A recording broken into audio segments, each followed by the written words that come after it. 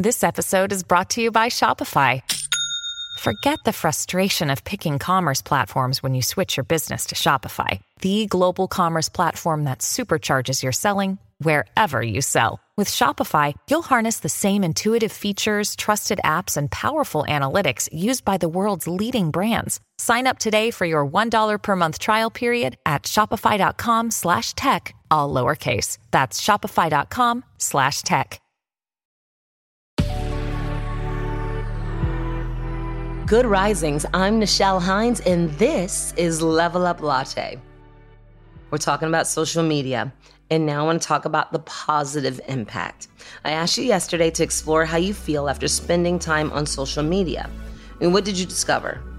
Personally, the people that I follow are mostly people that I know or people that I aspire to know or would like to know. So when I scroll through social media, I tend to feel pretty good. I don't follow things that I know will make me feel less than or sad, or that's just not how I roll. But I know that a lot of other people do, and I know that that can be a difficult thing. And curiosity is a very powerful thing. But I've worked really hard in my life for personal peace. So if I think that something is not going to bring me peace, then I'm not going to court it. So, building off of how we inherently feel after spending time on social media, which is going to be different for each and every one of us, let's look at if it's possible for social media to actually help boost or act as a source for our motivation. The organization Painted Brain, which combats mental health hardships through advocacy, artistic expression, and business, outline the ways social media can positively affect the mental health of users.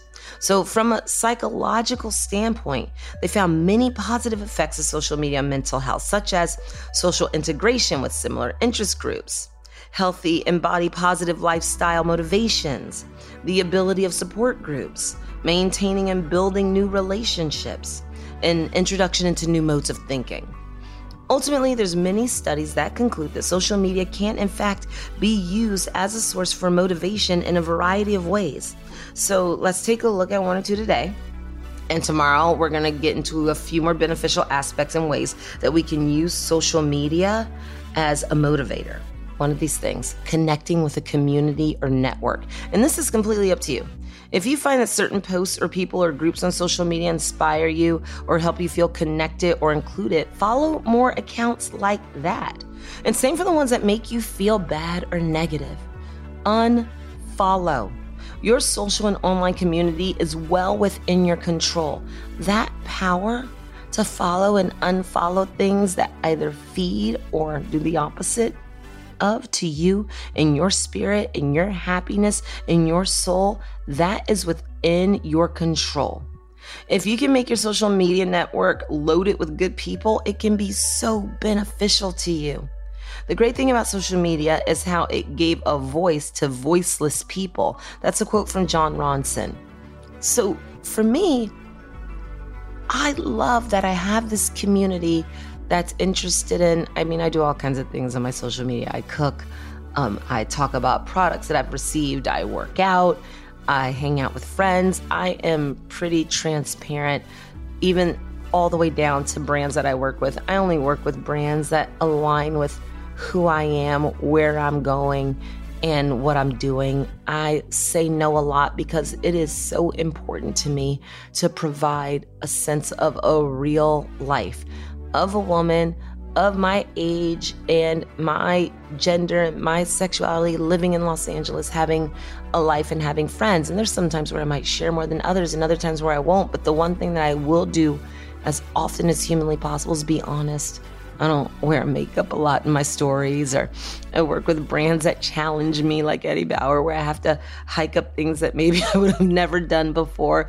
But I like being real on here, and I've been able to find a niche of people that enjoy seeing that from me. So I want you to find these things. What makes you feel seen and heard from a perspective of either I want to do that, or I also do that, or I can do that, and that makes me feel good. A zone where you don't feel judged. If you're constantly following things where there's a lot of I want to be fair about this because obviously we all want to present ourselves in the best possible light. Where there's a lot of editing, or you've seen someone that doesn't look anything like that, and seeing someone look that way makes you feel a certain way, then don't do it. You're in control here. You get to press that follow and unfollow button. And remember, if you build a positive, encouraging social community that you're either involved in or just observing, it can serve as an incredible support system. I cannot tell you the number of people that have come up to me that either I've never met before, or friends that have said, you changed my mind when I did X, or I cooked instead of going out to dinner this day because of X. So know that your presence there means something, regardless of your follower count.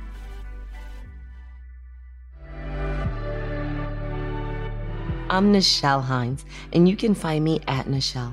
Thank you so much for listening to Good Risings. If you enjoy this podcast, please let us know by leaving a review. We really do love hearing from you. And remember, you are capable of great things. Good Risings is presented by Cavalry Audio.